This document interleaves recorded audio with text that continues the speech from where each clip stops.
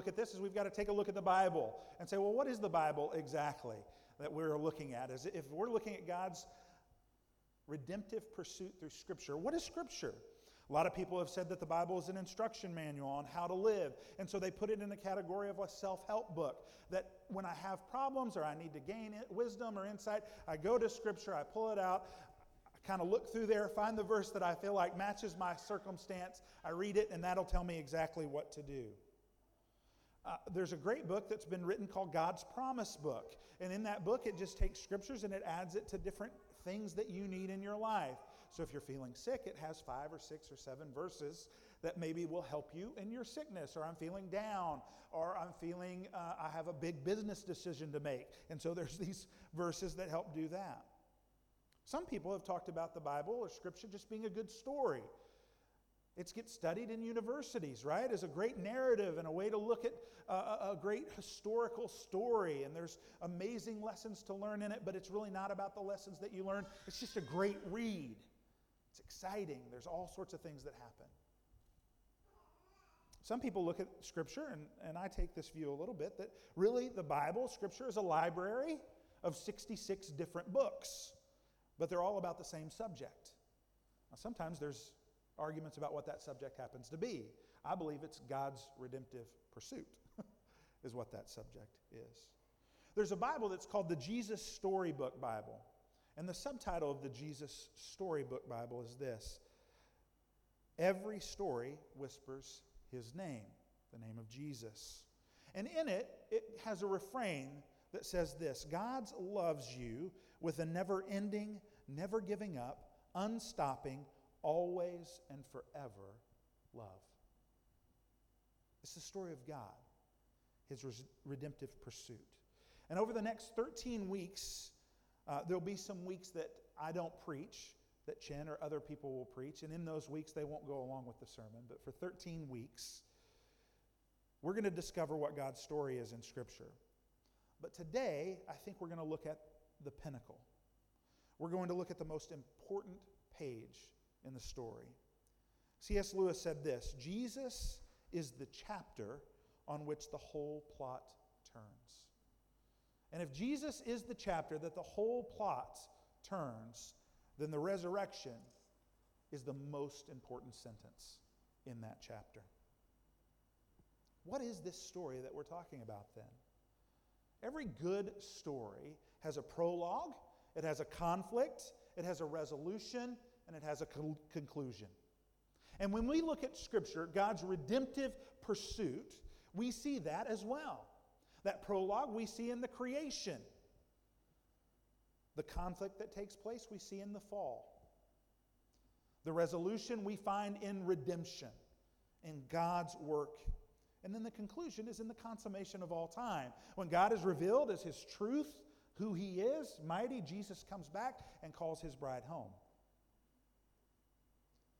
There's a theologian, Bavnik, who says this: the essence of the Christian religion consists in this, that the creation of the Father, devastated by sin, is restored in the death of the Son of God and recreated by the Holy Spirit into the kingdom of God. You see, the triune God acts covenantally in history. And the Father creates, the Son redeems, and the Holy Spirit recreates. So each week, as we go through this series, we'll see this covenant relationship taking place. We'll see it working itself out and being revealed. From Adam to Noah, to Abraham, to Moses, to David, to Israel, and ultimately to Jesus. See, it can be summed up this way when we think about the covenants, this bond or this relationship that is administered to us by a sovereign God. It's a relational promise that's made. And God says this: I will be your God, and you will be my people. So why do we start with the resurrection then? Why not start at creation? Well, again, because we believe that it is the high point of this redemptive story. It is the high point of God's pursuit. There's a book by Michael Williams called As Far as the Curse is Found. And I'm indebted to that book for this series because it laid out a good sort of categories for us to follow. And he says this in that book. All that comes before Christ's victory in rising from the dead looks forward to it. Everything in the Bible that leads to that looks forward to it. And all that comes after the resurrection in the biblical story is an explication of it, a making clear of what the resurrection really is for us. So 1 Corinthians 15, 12 through 22. What's the context of what's going on here? Well, in 1 Corinthians, we know that Paul is answering a letter that they've written to him. Right? He's giving them some answers to things that they had questions about. And so we understand that there was conflict that was going on in this church. If you ever want to see the way that a church, like if we saw the Corinth church today, we would be like, that's not a church. They did some crazy things. Let's just put it this way. People were getting pretty drunk during communion. Right? They were having feast upon feast upon feast. There were things, Paul says in the Corinth church, you're doing things that even the pagans say are wrong. Yet Paul still considers them a church. He's still writing them out of love. He's answering their questions. So that's the context of the letter. But what's the immediate context here? The immediate context here that Paul is dealing with is he's reminding them of the gospel of Jesus. So the first verses in chapter 15 tell us about the gospel. They remind us of Jesus' death, burial, and resurrection. And that resurrection is a historical fact, that it's true, and that he appeared to many people.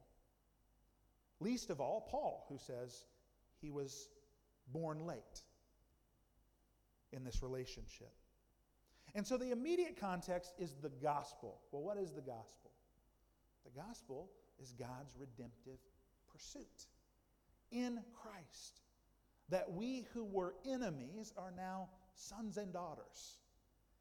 And that all hinges and rests on the resurrection. So, before we really sort of delve into that, let's think about the resurrection a little bit and what Paul says here.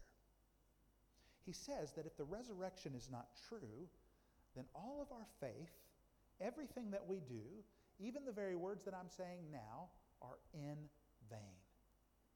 In vain. And so when we think about God's redemptive pursuit, how he's coming after us, we must hold and believe firmly that the resurrection is true, that it is grounded in history, that it was a earthly resurrection, right? Not a spiritual thing. Well, that they just saw a spirit, that Jesus was flesh and blood walking around. Because in that, God shows that there is new hope and new life. Peter picks up on this in his book, in his letter that he writes in 1 Peter 1:3. He says, "Blessed be the God and Father of our Lord Jesus Christ. According to his great mercy, he has caused us to be born again into a living hope through the resurrection of Jesus Christ from the dead."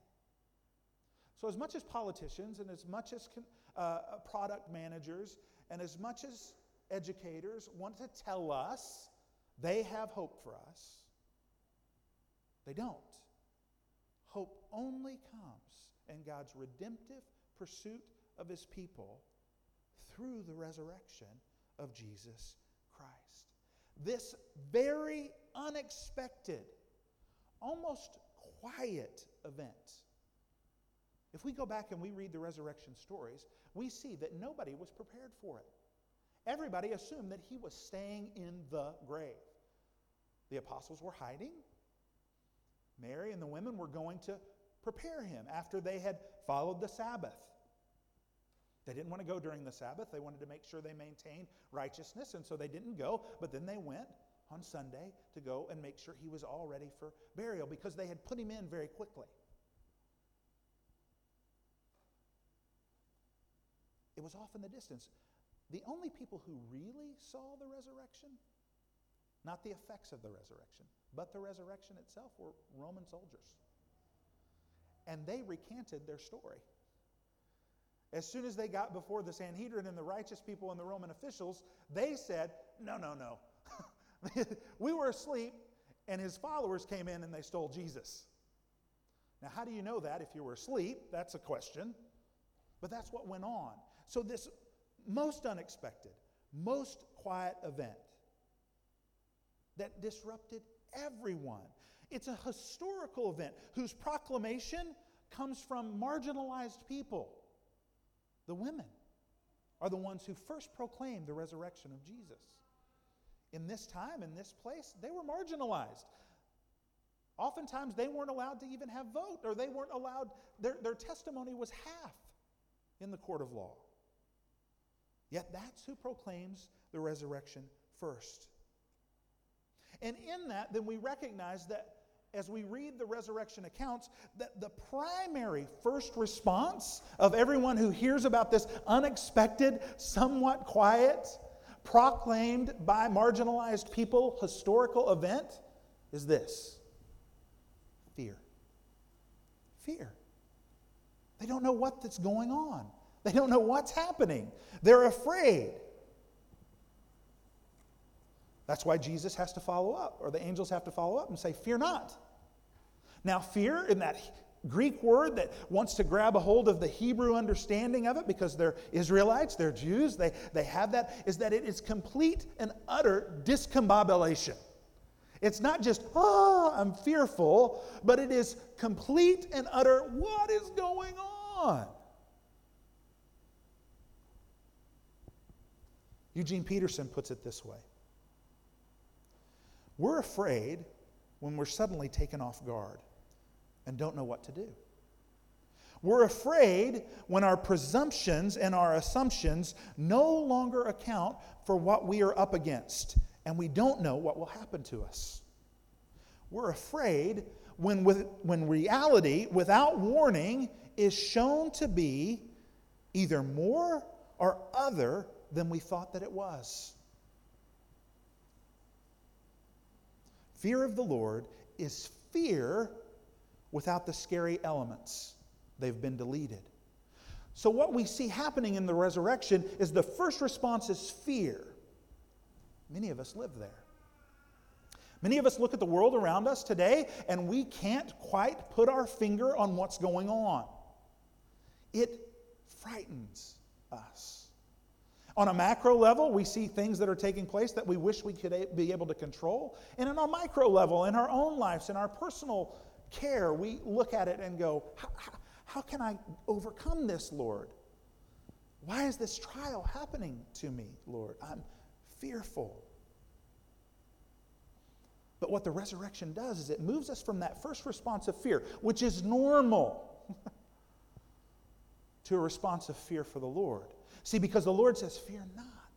Because I am at a redemptive pursuit of you. I am coming after you because I know who you truly are supposed to be.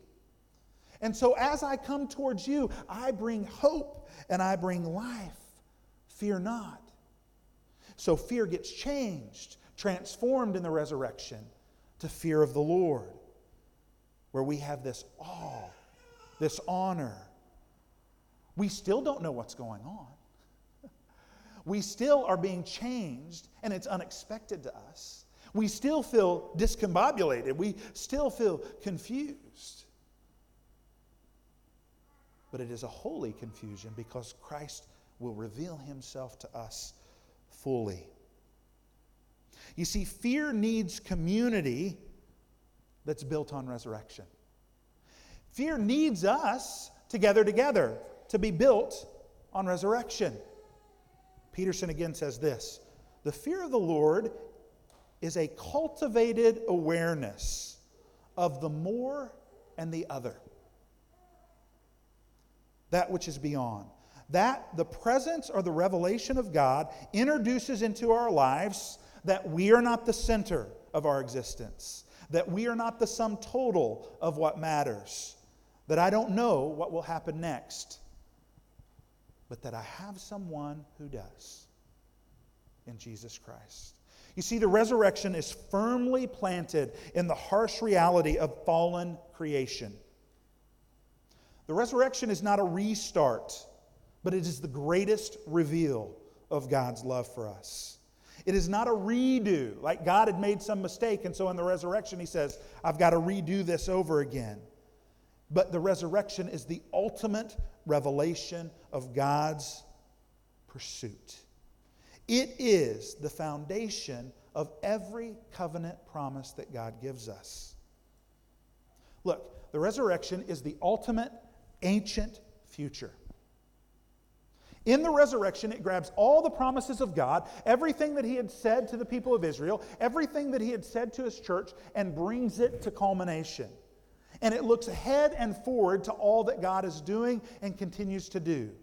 It is the perfect ancient future, but it provides hope in the here and now. So in hope, how do we stand? In hope, then we, as a body, as the bride of Christ, in hope, we can be a place where people belong before they believe. Because of the resurrection and God's covenant promise there, because it is the culmination of his pursuit for us, we can be a place where people can belong before they believe. William says this, believing in something spiritual is easy. A lot of people will say, I believe in something spiritual, something beyond. It might be UFOs. It might be aliens. It might be, right? Believing in something spiritual is easy. Believing that God acted in Jesus Christ, raising him from the dead, and that his resurrection is an absolute promise that he will be victorious over sin and death and will reclaim his fallen creation in the glory of Christ's return. Now that's faith. And that's a faith that's given to us by the Father. But it plays itself out in community. And that's the reason why the hope of the resurrection gives us the ability to be a place where people belong before they believe. Because there is also oftentimes in our own lives that we don't believe the resurrection, practically. Right? We assent to it. We say, yes, the resurrection happened. But practically, we do not let it affect and mold and shape our lives. We don't live in the promise of hope that comes with. That God has relentlessly pursued us for his good pleasure. And so we should be a place that allows people to come in, to sit, even before they're able to express this faith. We should be a place that walks along with them, allows them to walk along with us before they come to an understanding of faith. Because we know that faith comes from the Father and that it's amazing and hard. It's easy to believe something spiritual, right? It's hard. It takes something other happening for us to believe in the resurrection.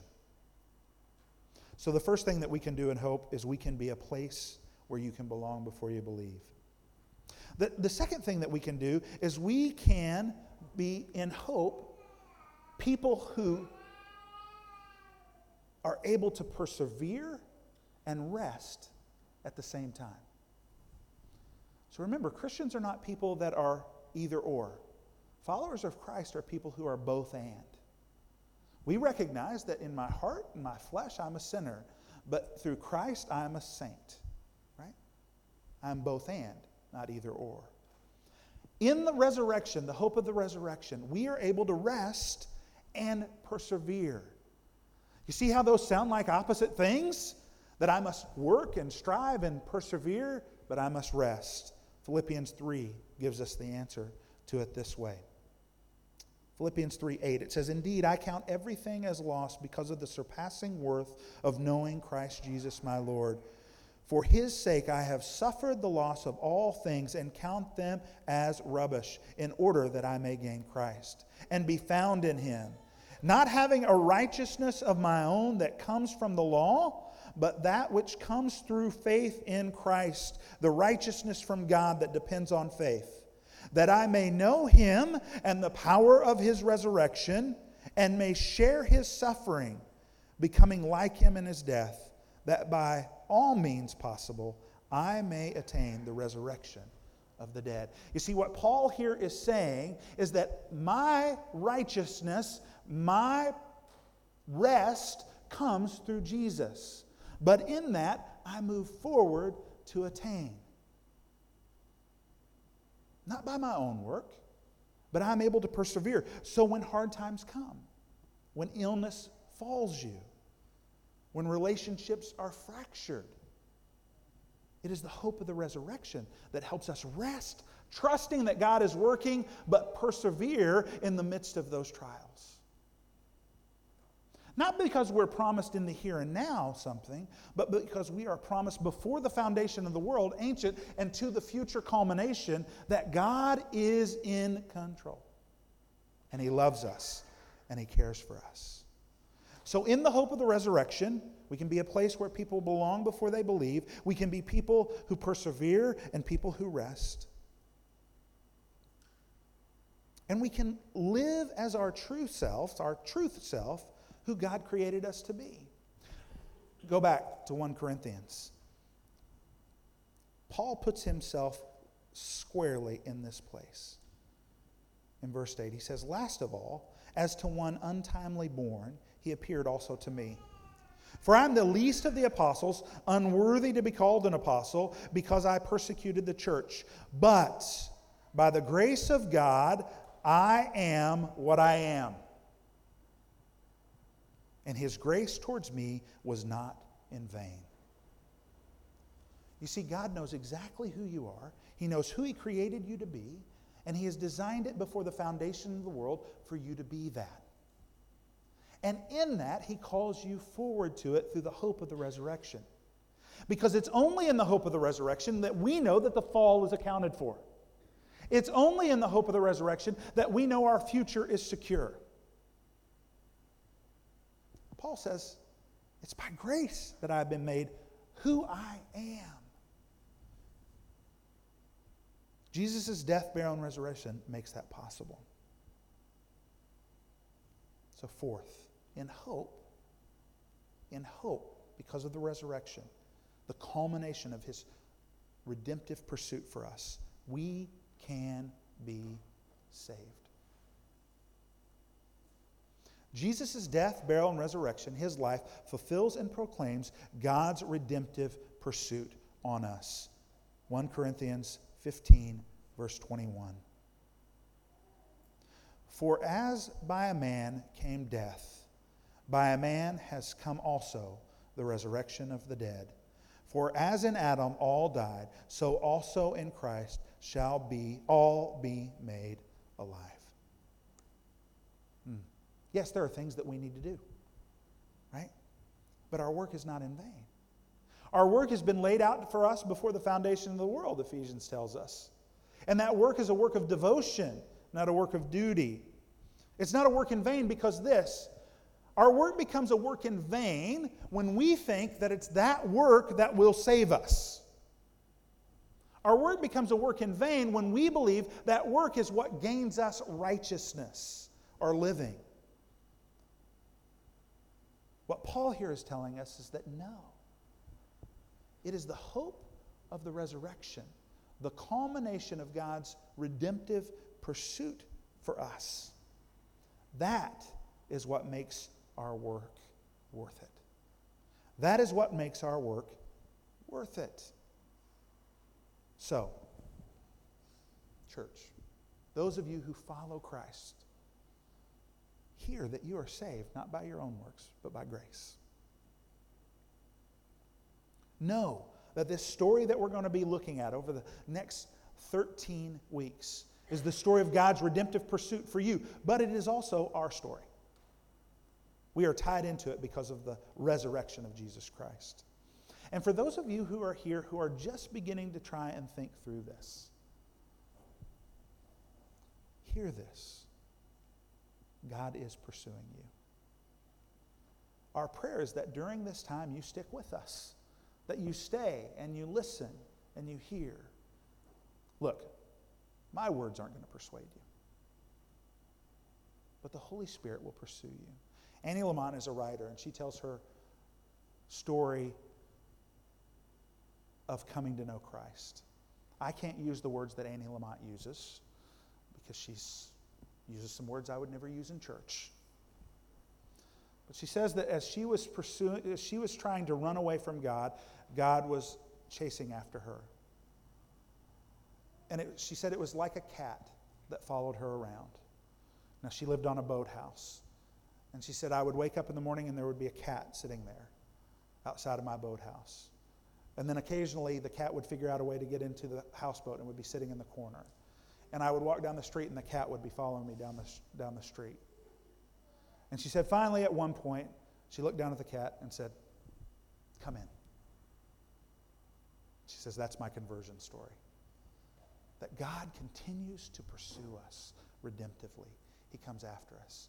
Perhaps you are feeling God's pursuit.